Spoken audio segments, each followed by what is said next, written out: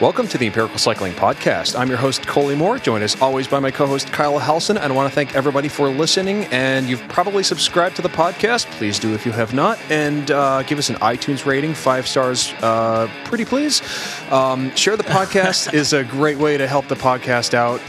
It's probably the best way to help the podcast out. So if you like what you're hearing, share it with a friend. And also, if you would like to support the podcast with a couple bucks for either a coffee, because we're not caffeinated enough, you can do so at empiricalcycling.com/donate. Sorry, what was that, Kyle? Oh, I need to feel like I'm vibrating, all the time. Just constant vibrating. Yeah, the retina rattlers. We'll have show notes up on the website. We may or may not have a link or two. And for any and all coaching and consultation inquiries, questions, and comments, you can email me directly at empiricalcycling@gmail.com. And the question that a lot of people will probably be asking right now about that is, do you just do strength training programs? And I used to, but I no longer do because, frankly, I'm just too busy. So I'd rather have a full-time athlete. Oh, yeah, no, because I really don't want to write... I really don't want to write generic plans, personally. On one hand, it would be nice because it's a passive source of income, but I would rather work more and, get new assistant coaches and, get more clients to them, personally. So that way, I think that we can uphold the standard I have for empirical cycling better that way, but that's just me. I know not everybody wants to operate that way, but anyway, so speaking of individualizing things, when you go to the gym, Kyle, how do you individualize? Well, I coach you, so how do I individualize your training program? How would you advise people? Because people ask you a lot of lifting stuff too, because you've been lifting even longer than me. So what do you normally advise them?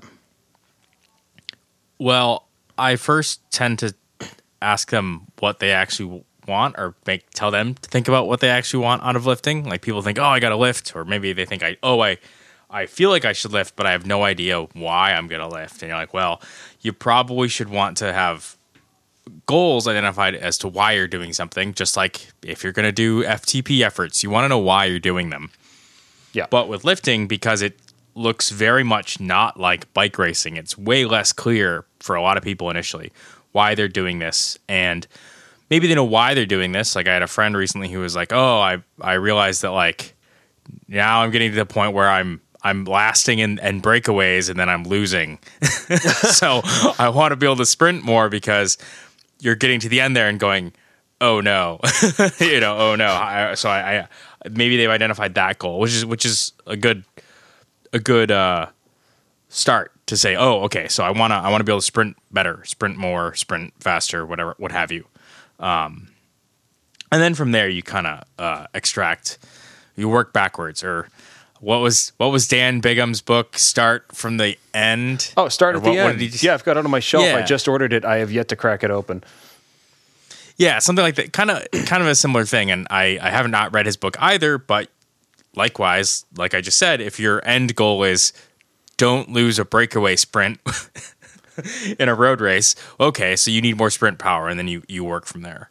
Yeah, and if you start at the end for winning a breakaway sprint, actually the first thing you should probably think about is, can I last in this breakaway, or can I even get in it in the first place? So, so like, instead of like starting at the last step, being like, okay, so I need to work on my sprint, take a step back.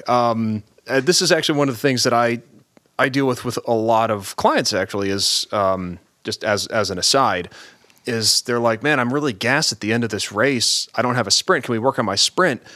And it's like, the solution is not the sprint at that point. The solution is getting to the end of the race with a full tank of gas, or as much as you have, or as much as you can have as possible. So usually that just ends up being more aerobic training. And then at some point, it's like, okay, yeah, like, you are feeling really good. You've got your sprint, and now, or you've got your aerobic engine. You can get to the sprint, and now you're losing because you don't have enough watts. That is a very different story. So sure, yeah. That's where, like, GoPro footage comes in, and like analyzing the last 2 or 3, 4 laps before a sprint, et cetera, et cetera. So, so I think most people probably go into the gym thinking they should squat, and I would usually agree with this. So All right, so let's go over squat stuff because we're gonna, nominally, the topic today is exercise selection, but it's us, so we're gonna do what we can. So, back squat, high bar, low bar, front squat. Where do you normally recommend people begin with this? So typically, the first thing is do people have any experience with doing one or the other? And if they have experience with doing something and no experience with the other one, unless they had a terrible time and are like, no, I know I cannot do back squat, like low bar back squat for some reason. Like, okay, well, and then maybe skip it. But typically for people, especially for athletes who aren't competing in Olympic weightlifting or powerlifting or strongman or something like that, the variation you pick, in my opinion, kind of doesn't matter, provided that you're able to do it safely and not just, get stapled all the time. But I think people obsess a lot about, am I high bar or low bar back squatting? Especially if they're new to it and you go online, you see people saying, low bar is good for, more posterior chain, or high bar is for weightlifters only or whatever. And you're like, well, not only is high bar and low bar not like a dichotomy, there's like a gradient of positions where you can put the bar. It doesn't matter. I mean, yeah, this is where I would say individualization starts is, if I look at somebody's squat technique and I think that, they are lacking this, that, or the other thing, like a shoulder mobility or ankle mobility or hip mobility, like if it's impingement or like, you're kind of going to the side, first of all, like getting a real trainer or a PT to evaluate you is a really big start. So if you have any issues doing anything, like get to a professional ASAP. But then I would say, yeah, like high bar, low bar back squat. Like I do low bar myself because I'm not that mobile, and also my anatomy, like the length of my legs, joints and femurs and whatnot, put me in a better position for a low bar. So that's just what I do, and it's easier for me to get to full depth. High bar, I have tried.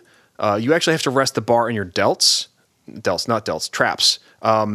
I don't really have any traps, and when asked to tense them, to flex them, I don't know how.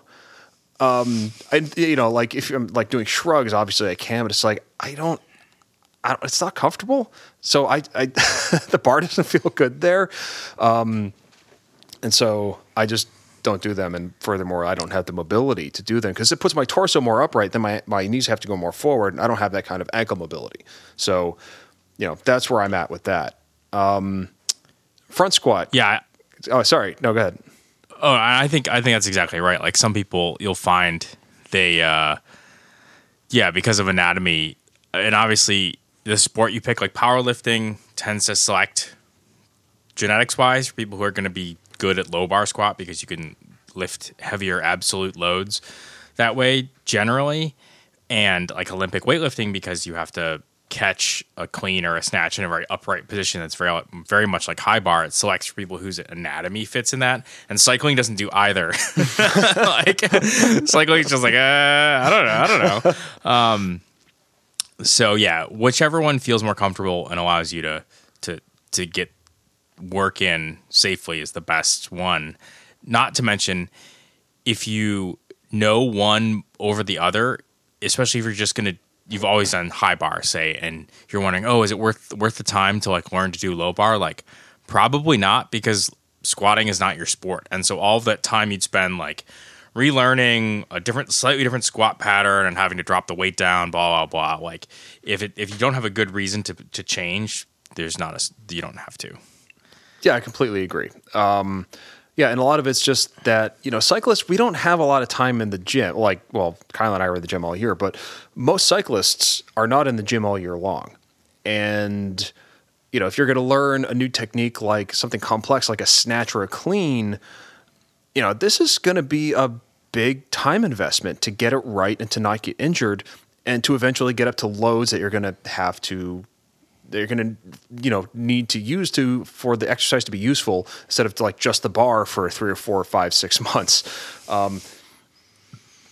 And you mean my PVC pipe cleans aren't getting me any? Well, actually, speaking of which, I think people are probably wondering right now, like, should I do cleans or like plyos or something like that? So let's put explosive stuff on the list for, a couple minutes from now. All right. But I wanted to get to front squat also. So one of the things I think to think about is that between low bar, high bar, and front squat is that the torso gets more and more and more upright while you make these variations. And so as this happens, like if this pushes your hips a little more forward because the bar needs to stay over your midfoot to be balanced. And so as this happens, your knees go a little further out over your toes. And you can kind of counteract some of this by like doing, wider variations and whatnot. But, for the most part, it does require a good deal of mobility, right? Yeah. And you'll see this if you pull up a picture of an Olympic weightlifter either catching a clean in the bottom position or doing a front squat. Like their knees will go way far over their toes because there's literally no way for you to get your body in unless you have the world's shortest femurs, where your femurs are like your femurs and like tibia and fibia are so short that you can like bend your way all the way down there and not have your knees go over your toes, but your knees have to go over your toes in order to do that. And so if you don't have the ankle mobility, like the dorsiflexion to be able to smash the upper part of your foot toward your shin, you're going to have a bad time, and your heels are actually going to lift off the ground, and you're going to be unstable, and you're going to fall forward, or you're going to fall backward, or something like that. Yeah, and that's why a lot of lifting shoes have a big heel to toe drop. Like my shoes, I just got powerlifting shoes again, and they've got like it's like 3/4 inch between the two, and like when you put them on, you feel like you're wearing heels. Well, you are wearing heels. I know, but it's like I was like, oh my God, is this what people put on their feet for like, with an evening gown or something? It's like, this isn't it. It's way more than a 3/4 of an inch, though. Yeah, it's weird because I feel so normal walking in a cycling cleat. I could legit run in a cycling cleat, and I've done it. I remember I was running a track session and 2 people crashed while they were doing a practice race against each other. They just decided to occupy the same space at the same time as they crossed the line. And so I like ran from where I was standing down onto the track. And like after everybody was cleared that they were okay, like everybody was like, wow, you can run in those things. And I feel much less comfortable in the lifting shoes, but it's been a while. So yeah, lifting shoes can help for ankle mobility to like achieve more depth, but it's not like a cure-all for like lacking mobility. Like you can see if, you should still obviously work on fixing your movement patterns without the heel lift, but at some point it becomes necessary equipment. Like if you're a weightlifter and whatnot, because I don't think there's no weightlifters that like go out and Chuck Taylors, right? The only example I can think of is Toshiki Yamamoto, who is a men's 96 kilogram weightlifter from Japan, will snatch in a CrossFit shoe because of people don't exactly know why, but people surmise it is because of a history of shoulder injuries, and it makes it easier for him. And he's got ridiculous mobility so that he doesn't need the heel to hit the bottom position of a snatch. Keep in mind, he's snatching 170 kilos. Oh my God. But he doesn't need the extra heel lift, and it allows him to have a better torso and shoulder position where he's less prone to get injuries. But then he'll literally switch shoes and come out and do clean and jerks in regular Nike weightlifting shoes or whatever. Okay, yeah. And so that's one of those things where if you're going to think about doing this for yourself, this is one of those big personalization things, obviously. Yeah. And Chuck Taylors are a really common suggestion when people first look at how am I gonna, go to the gym? What equipment do I need? People will say Chuck Taylors, and those are great. And there's nothing wrong with doing them. And people lift plenty of heavy weights. Like I'm sure there are people out there who've probably squatted like 800 pounds in Chuck Taylors. It's not like it's a problem. Yeah, like no wraps, no belt, like. Yeah, there's a video of Chad Wesley Smith doing like a deadlift in like an 800-pound deadlift in boat shoes or something ridiculous. Like whatever. It doesn't. I remember an Instagram video. Some dude like goes to like do a 500 or 600-pound squat. He's wearing flip flops and he's had no warm up. And he gets down to the bottom of his squat and his foot slips. Oh God! and he lands on the safety arms and he's okay, but like barely.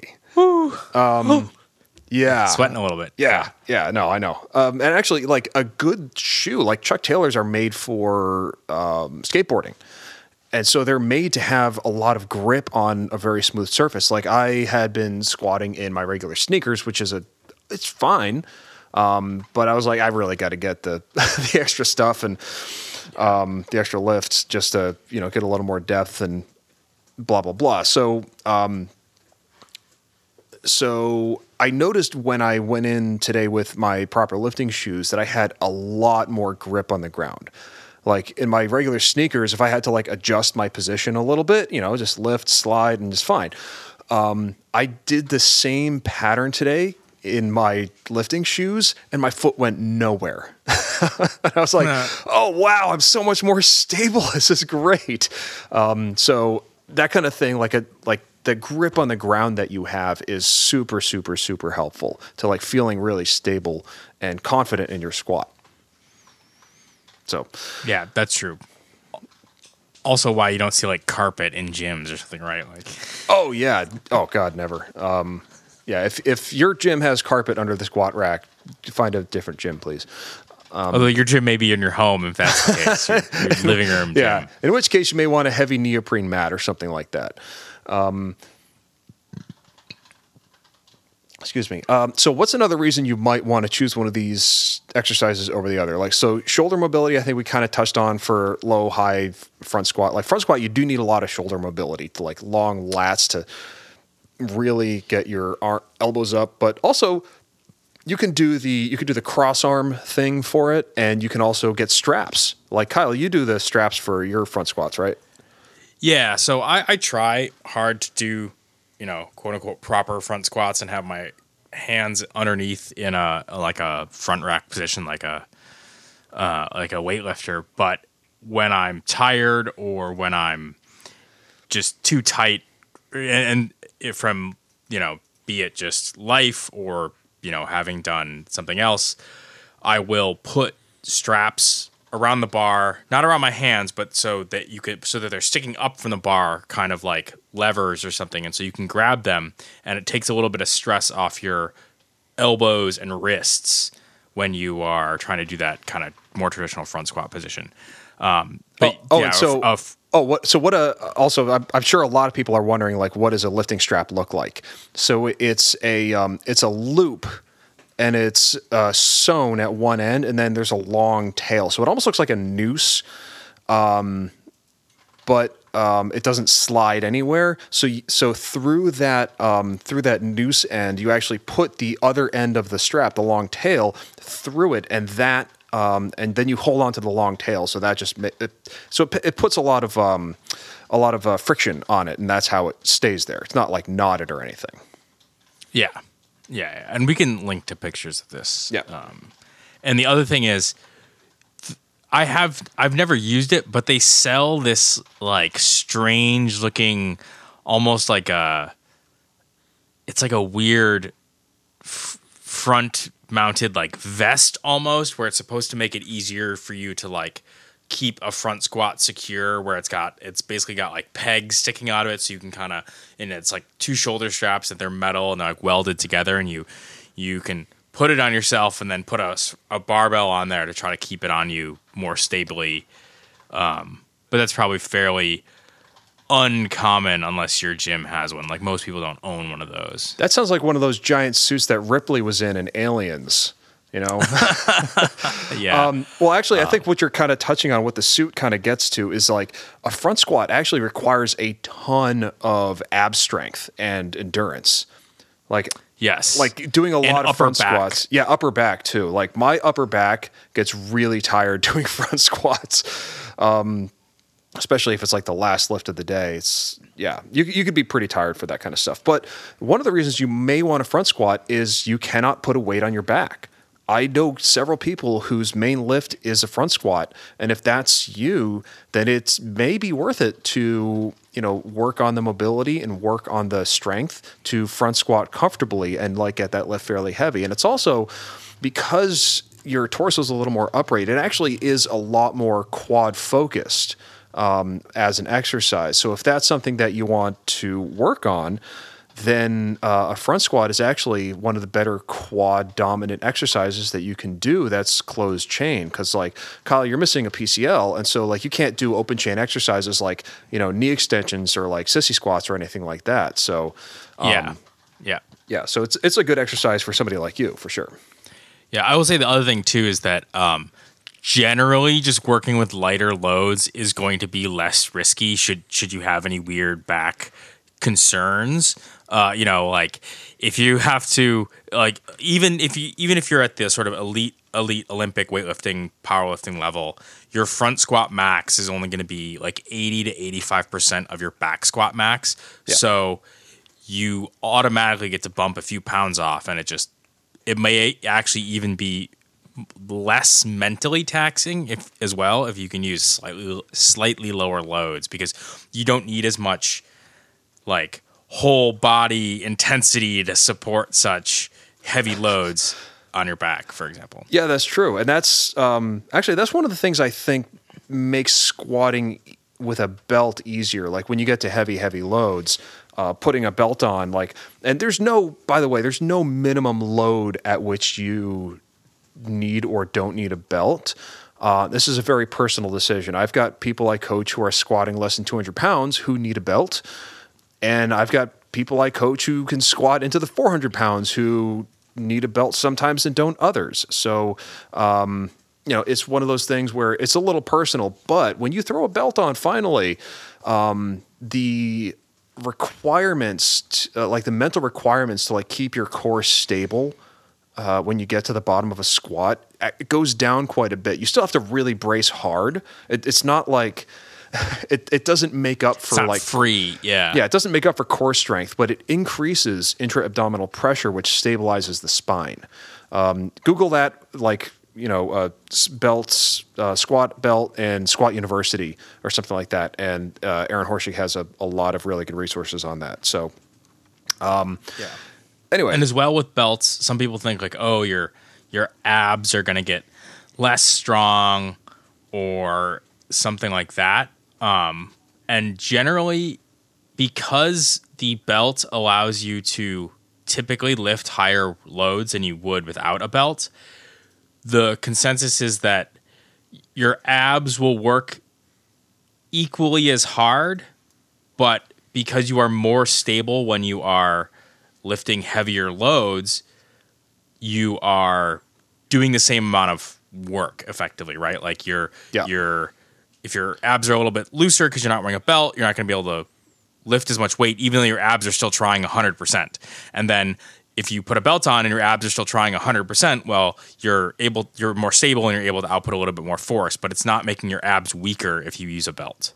Yeah. And I know one of my friends does some CrossFit, and I posted on Instagram once about, wearing a belt, and she was like, well, you should never wear a belt because it means you haven't earned the weight. And it's like,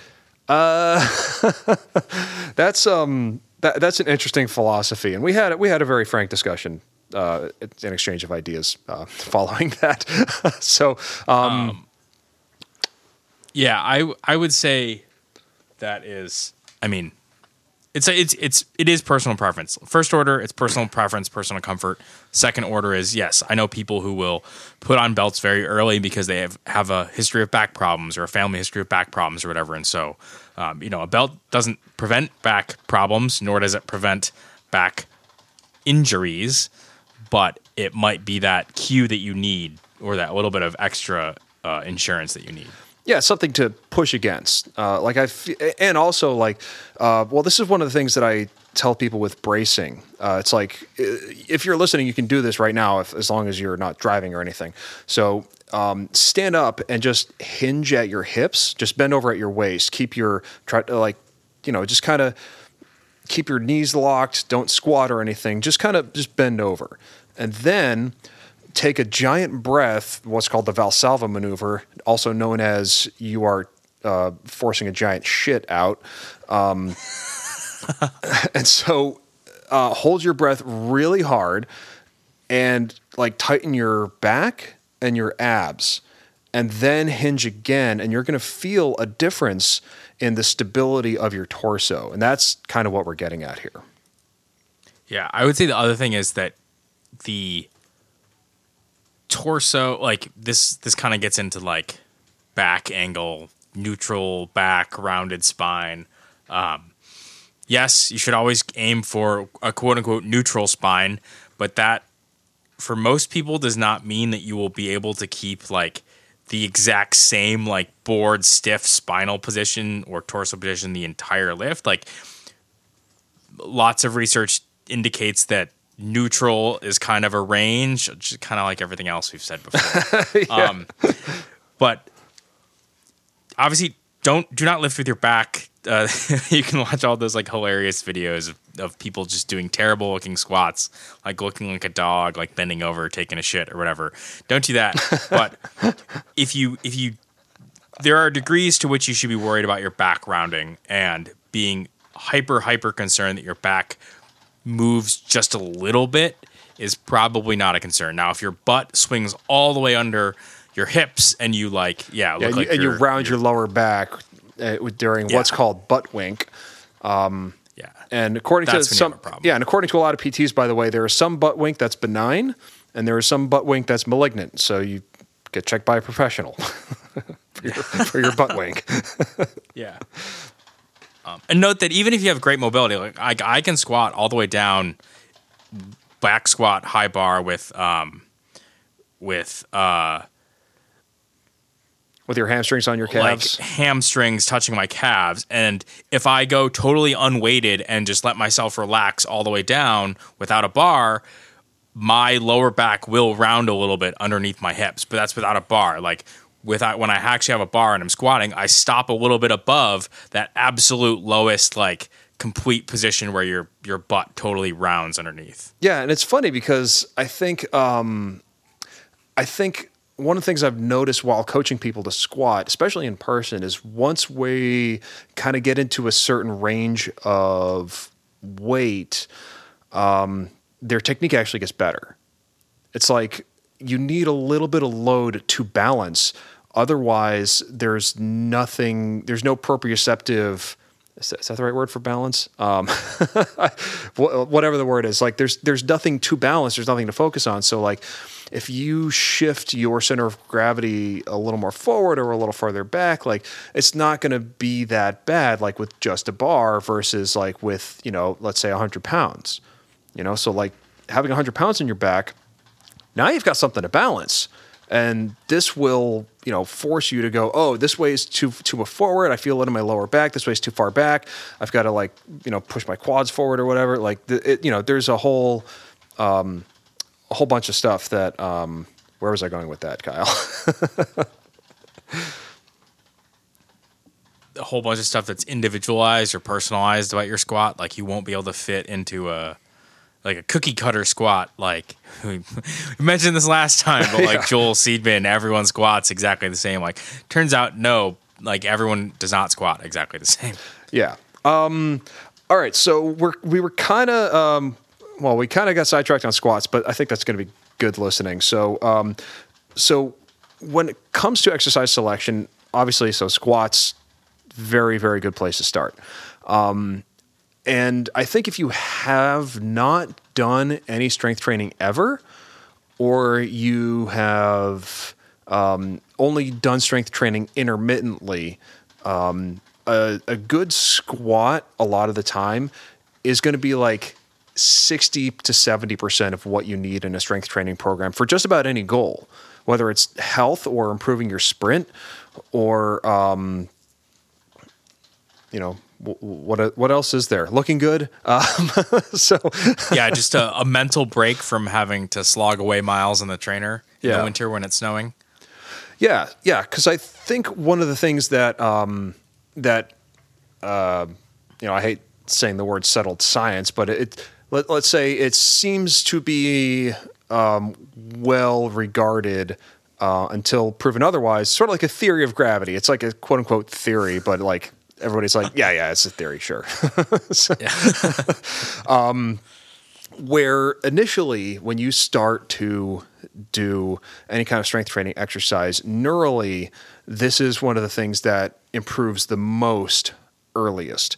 So being able to recruit more muscle mass and being able to, find those little muscles that you haven't used before and, figuring out how to turn on your quads more or, use your hips better or whatever it is. Early on, it's not entirely all neural gains. Like it's, you do start to build some sarcomeres and some contractile tissue and you get a little sarcoplasmic expansion and the whole yada yada.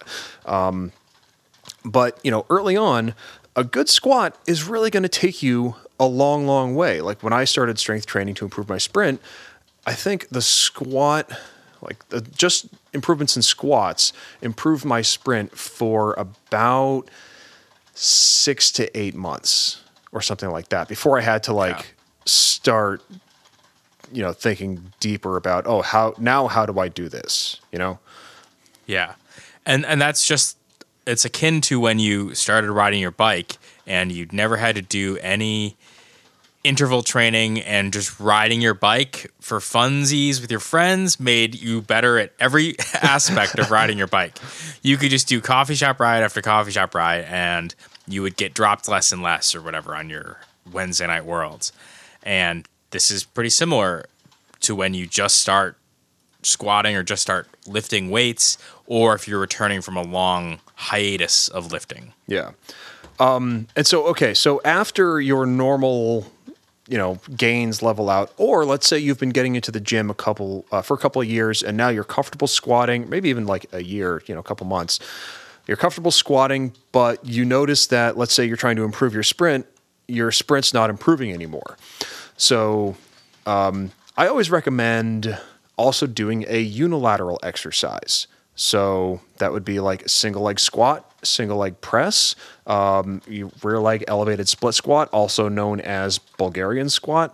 Really any kind of variation therein is going to be really, really good for you to work in as like a second exercise. What other unilateral stuff do we have? Lunges, split squats, help. There's like box step ups. That's one if you can do that with dumbbells or a barbell or nothing, but probably nothing. Just your own body weight is not sufficient to do for resistance training on step ups. But if you can find like a stable box, emphasis on stable box, not like a rolling chair or something, can do. Yeah. You can do that or, like any number of lunge variations. I guess you said lunges, but there are a number of lunge variations that fall into there. Actually, I would recommend against box step-ups. Like I could probably do a box step-up with well over 200 pounds, and there's no fucking way that I'm going to do that.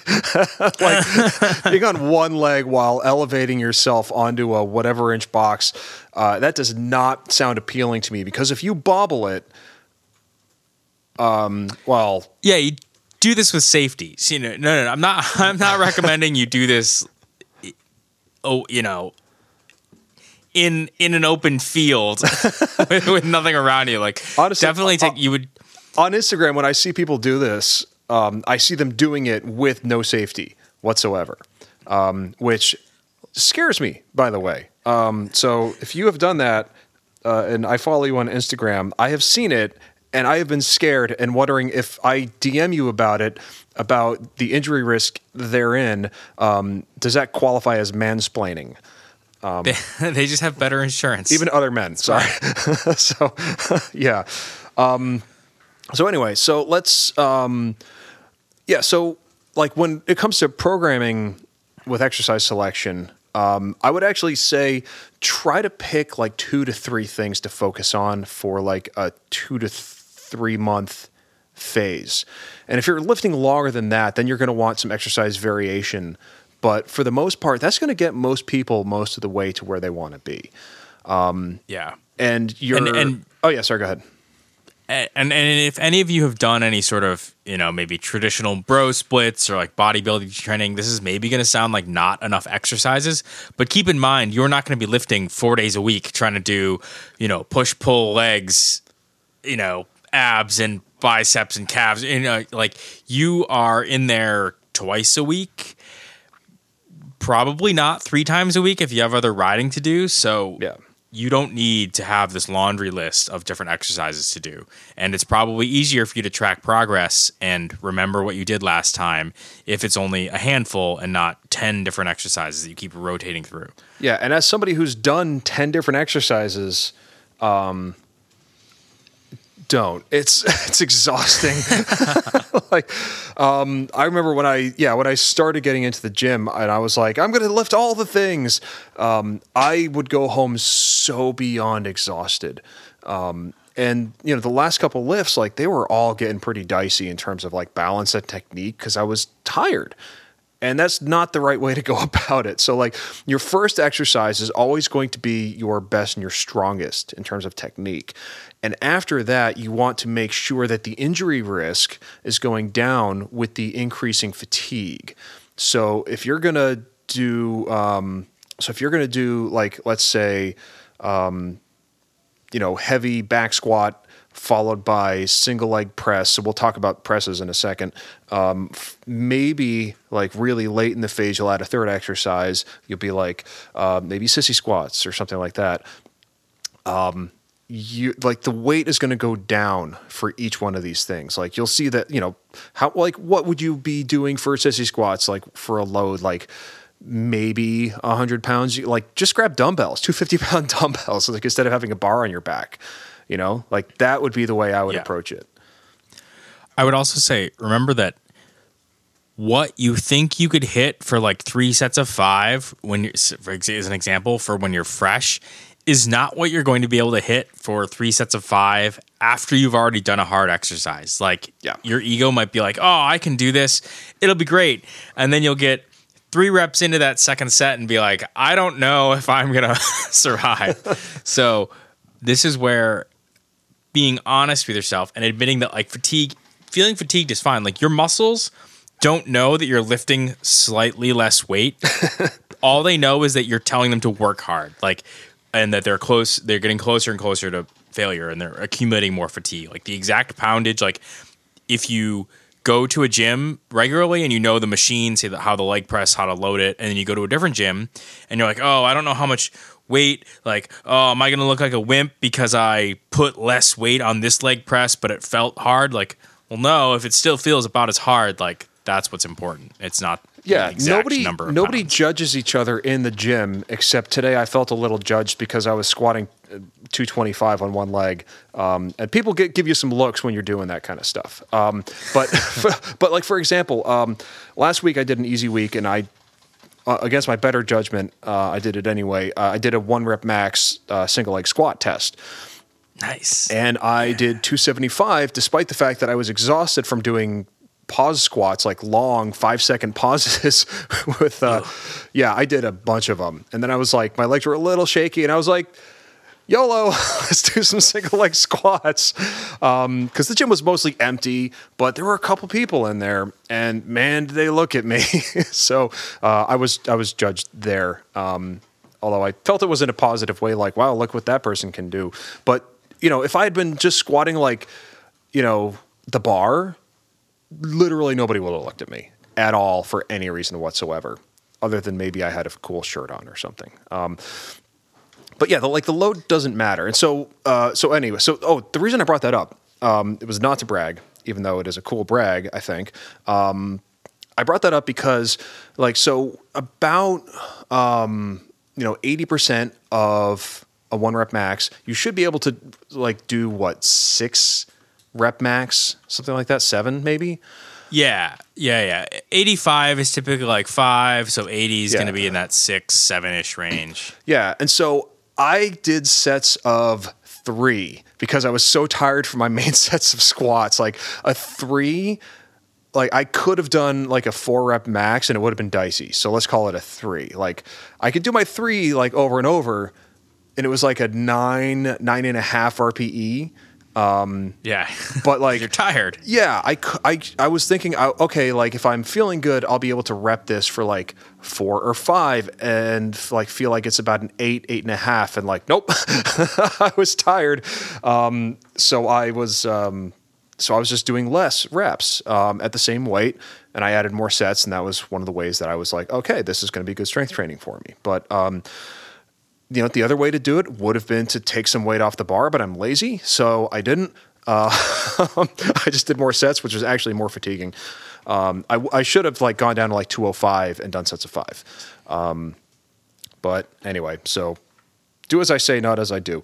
So I mentioned press in there a little bit. So one of the cool things that we can do with leg strength training is I kind of like presses and hack squat machines and all this kind of variation stuff like belt squats, because it actually takes the balance a little bit more out of the equation. Even the Smith machine can be really useful for this kind of stuff. I know a lot of people hate on Smith machine, and I'm kind of one of them sometimes, but it can be really useful. So if you have really, really zero ankle mobility, a hack squat or a leg press or a Smith machine can actually be a lifesaver for strength training, because you no longer have to worry about balancing the load, because the load is on a defined track already, and you can put your feet wherever you want underneath that load or to guide that load. So you can have your feet way out in front of you on a Smith machine,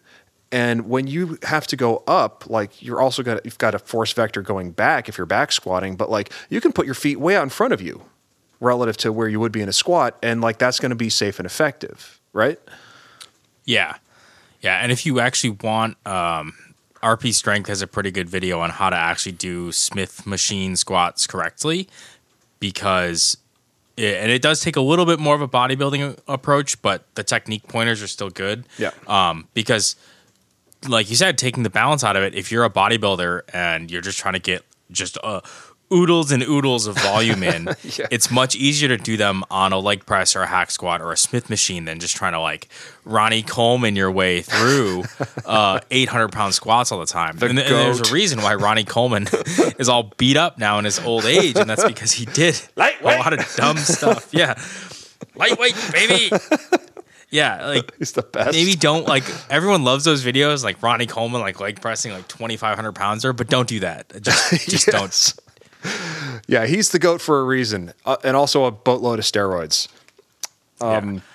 So being smart and knowing that if your body isn't happy doing something, don't do it. Don't force yourself to do an exercise because everyone on Instagram is doing it. Yeah. Yeah, and this is one of the things where, by the way, a consultation would be great, because I can help you. Well, I'm not going to, assess your range of motion and stuff like that, but I can help you put together oh, you can do this, you can't do this. If you come to me with a list of things you can and cannot do, I can help you put together a program with a consultation. I'm not going to program it for you, but we can kind of go through, main phases and loading guidelines and whatnot. So, also, speaking of, it's a good time to plug an article. If you, I actually wrote an article I was invited to by a friend of mine, Dana Kotler. Thank you, Dana. It is for the Physical Medicine and Rehabilitation Clinics of North America. So this is a medical journal, and there's an issue on cycling rehab. and I did kind of a primer article on, modern cycling metrics for physicians, but that was only as a premise to get doctors reading or learning more about how modern cyclists quantify their training. And it was a jumping off point to talk about how physicians and coaches and athletes need to communicate in order to better serve cyclists who are coming back from injury and illness. So a lot of the athletes I've had who have had injuries, there's a little bit of communication between me and them and the doctor saying, what exercises can this person do? What can they not do? What's the right way to load? How light can they go? How hard can they go? What's the progression kind of stuff? So these are things that I got from doctors, and the athletes had to spend some time explaining to doctors what's happening, why, when, how much are you riding? You're riding how many miles? What? No, hours? Okay, how many hours? Wow, that's a lot. So I have an author's link. So this is going to be valid only until 9th of December 2021. It's going to be free full text. Then it goes behind a paywall for a year, I think, and then it's going to be full text again. So head over to empiricalcycling.com/podcast-episodes and get to the notes, and this link will be there. So I hope it's useful. I'm actually going to have Dana on the podcast to discuss it, and she also wrote some stuff for that issue, which I'm really looking forward to reading, and we're going to discuss that when she comes on. So that's going to be awesome. But anyway, and she is actually that type of doctor, not unlike me. Yes. I'm not that kind of doctor. She is a legit medical doctor. I have gone to her for some of my injuries, and she has been really excellent. And she actually runs with another person the Spalding Cycling Medicine Clinic in Newton, Mass. So she's fantastic, and I've gone to a couple of her talks with Greg Robideau, and they're great. So check that out. Check out that whole issue if you can. If your university or employer has a subscription, check out whatever's free to check out. And anyway, so the reason I brought all that up is because if you have issues with range of motion, or if you have injuries, like you've got a torn something or other, or you've got a permanent issue with something in your back and you cannot do any back loading, this is a good thing for, to say to your coach or say to your doctor, what can I and can I not do? What should I be doing? And then, the list of wants from the coach versus the list of cans and cannots from the doctor can come together and form something very nice in the middle. Injury is going to be one of those things that can really restrict your exercise selection. So again, I'm going to emphasize as emphatically as possible, talk to your doctor, because your coach is not a doctor. I am not a doctor. Getting to see a PT who knows cycling or lifting and stuff like that is going to be fantastic. Yeah. So, and also being honest with these people, yes. if you're paying them, or your insurance is, or both, and so if you're doing something and you don't understand why, or you don't think this is the right thing, just ask. They're hopefully not going to say, I can't tell you, it's a secret, or something like that. Having an engaged patient is usually a positive thing, and especially when it's something like PT, where you have this expectation of a return to competition or a return to training or what have you, being upfront about that and say, I want to get back to this point. Do you think this is realistic? Time frame, things like that. Don't just be like, oh, well, this is what the PT said. Well, why did they say that? I don't know. Yeah, having some back and forth with your PT or doctor, between visits can be really, really excellent. So, I know a lot of them are very busy and it can be hard to get a hold of. But actually, I know a regular podcast listener who is a PT who may have some interesting thoughts on all this kind of stuff. So I'll talk to him about coming on the program too. So, so one of the things that I think would be cool to touch on here to finish up with would be the bilateral deficit. Oh, it's your favorite. It is my favorite. Every time you brag about single leg squats, you're trying to just show off. Well, okay, so let's put the bilateral deficit into perspective. This is a cool brain thing that I really like. Normally, you might expect what you can do on one leg for a basically identical motion is half of what you can do on two.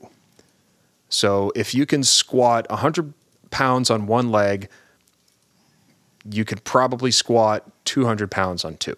And this actually turns out to be wrong a lot of the time, especially with cyclists and people who do a lot of stuff on one leg. If you're a bilateral athlete, like a power lifter or an Olympic weightlifter, this is one of those things that is going to be irrelevant to you for obvious reasons. But for cyclists, after your kind of, initial strength gains have tapped out with bilateral stuff, unilateral stuff is really the only place you have to go. Because did I mention this in the last podcast? I feel like I did, where I had spent a lot of time working on getting my squat better, my two-leg squat, and it didn't help my sprint.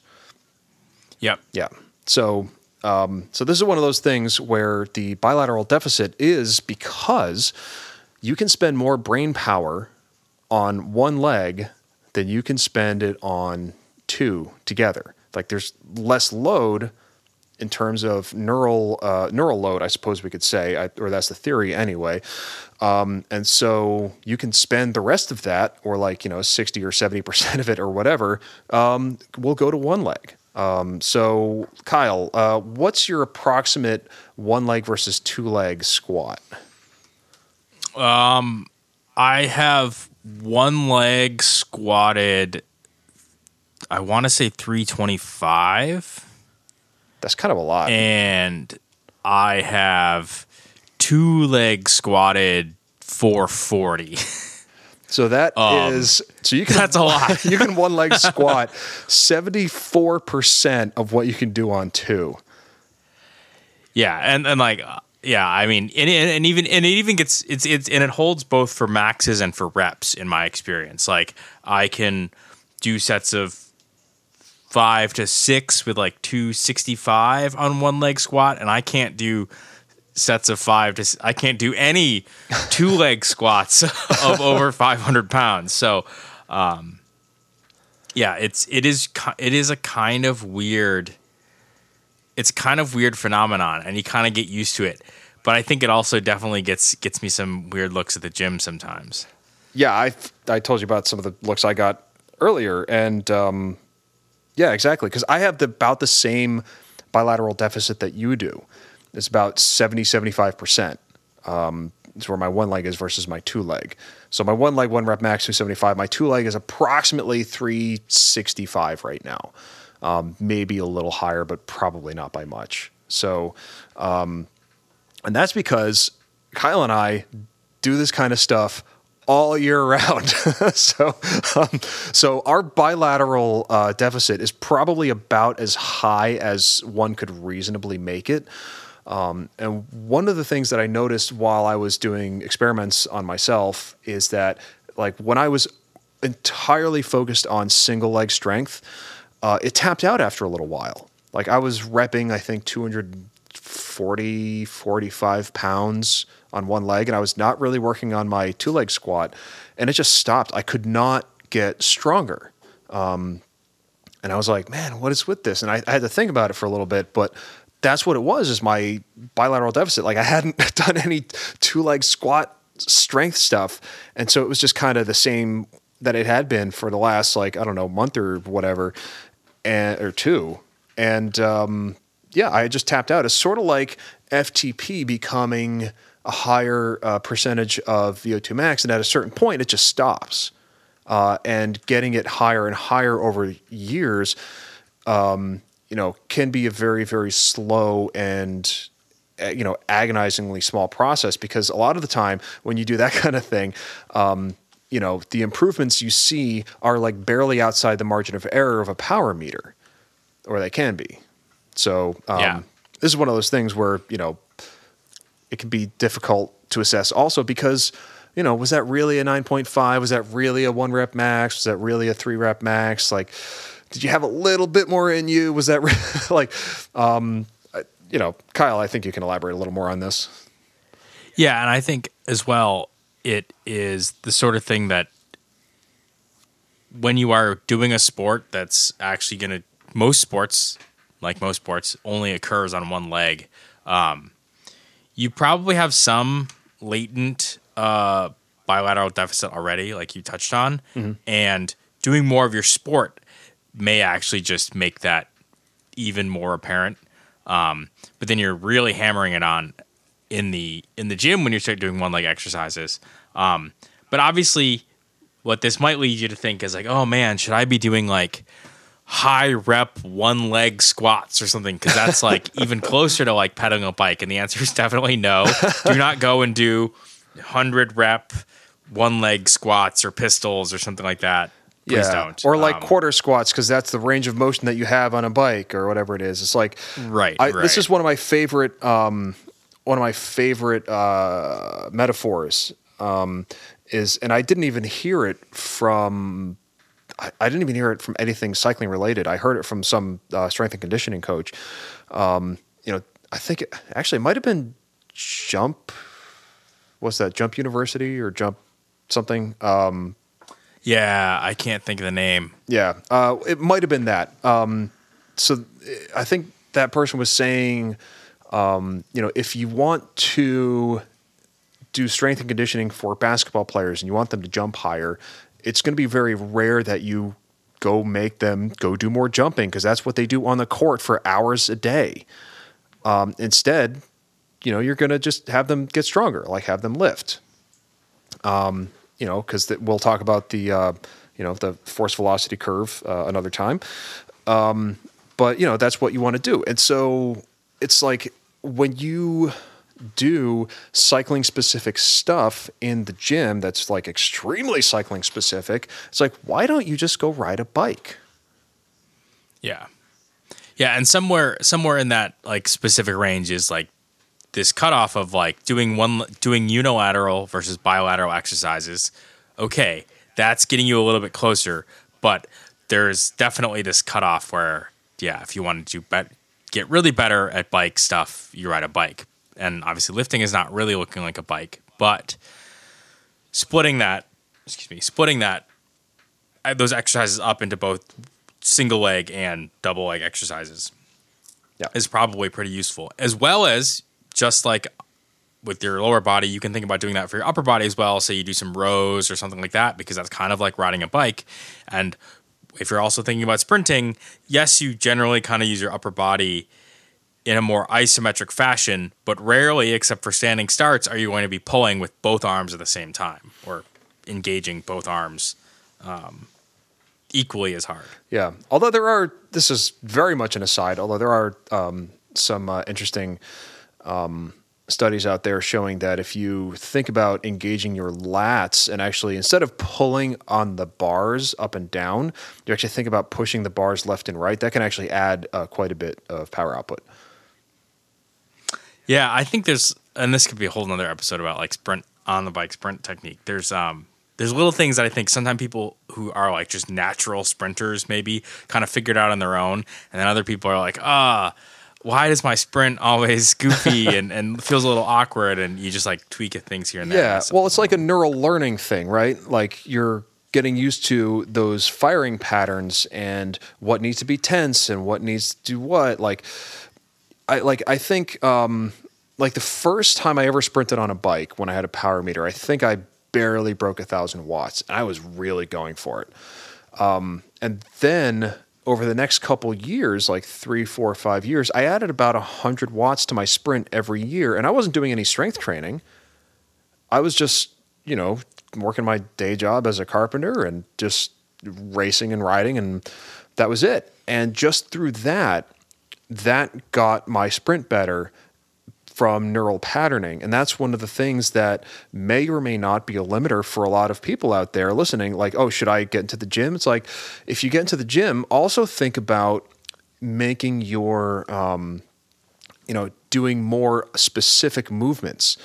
So like doing big gear sprints or small gear sprints can actually help you embed better motor patterns into yourself when you want to make big power. And you don't want to do it everything in every single, in a sprint session. You don't want to do like, I'm going to do 10 big gear sprints, then I'm going to do 10 small gear sprints, then I'm going to do 10 max power sprints. Oh my God, my power hasn't gone up. Yeah. Your power actually starts to tank at the end of doing that because you just did 30 quote unquote maximal sprints. Yeah, exactly. Yeah. But yeah, I think there's something to be said for that. Like we said earlier, getting into the gym for a lot of people will likely see their sprint power just start to go up and up and up. And then eventually it won't keep going up and up and up. Yeah. And the answer is not, 300-pound squat good, 600-pound squat better necessarily. It may be, especially if you've been lifting for a while, it may be some of these other things as well. Yeah. So yeah, and we'll kind of talk about that as we go with this series, because I think we've gotten some good feedback on these episodes, on the last episode of just kind of talking like this and kind of rambling about strength training type stuff. So. Hey, Jamie, pull up that picture of those aliens faking the moon landing for me, will you? Oh yeah, that's a Joe Rogan reference, I believe. I haven't listened to Joe Rogan in like over a year or more. Yeah, his like production assistant or whoever. His name is Jamie. Yeah, and he always has got a projector or whatever, and they always pull up dumb shit. Yeah, we don't have that. We don't have video. We have faces for radio, and it's going to stay that way. So, yeah, all right. You subscribe to our OnlyFans. OnlyFans for quads, just quads. Only femurs. Only femurs. All right. I think that's our clue to kind of bring this ship in for a landing. So thanks everybody for listening. Again, subscribe to the podcast. Also, I forgot to mention in the intro, but YOLO, on Instagram, Weekend AMAs in the story. So at Empirical Cycling, if you want to check that out. I'm always asking about training, and I've been in the habit of doing it a little bit during the week too, when I need a distraction between sets. So why not more screen time on Instagram? So watch out for those during the week. Mondays, Tuesdays, Thursdays, Fridays are my usual lifting days. So check those out. Give us an iTunes rating of 5 stars, pretty please, and share the podcast if you liked it with a friend. Link it. It's free. We're ad free. We are never going to be advertising Manscaped. Ouch. Although we don't really compete with them, so that's true. With the podcast in question. So if they pay us enough, maybe we'll talk about it. Manscaped, get at me. The email is empiricalcycling@gmail.com for any coaching and consultation inquiries, questions, comments. You can email me there. Donate to the show, empiricalcycling.com/donate. We have the show notes up on the website. We'll link to the article I mentioned, and I guess that will be that. So I will see everybody in the next episode, hopefully next week. Hey, this was closer to 10 minutes than the last one.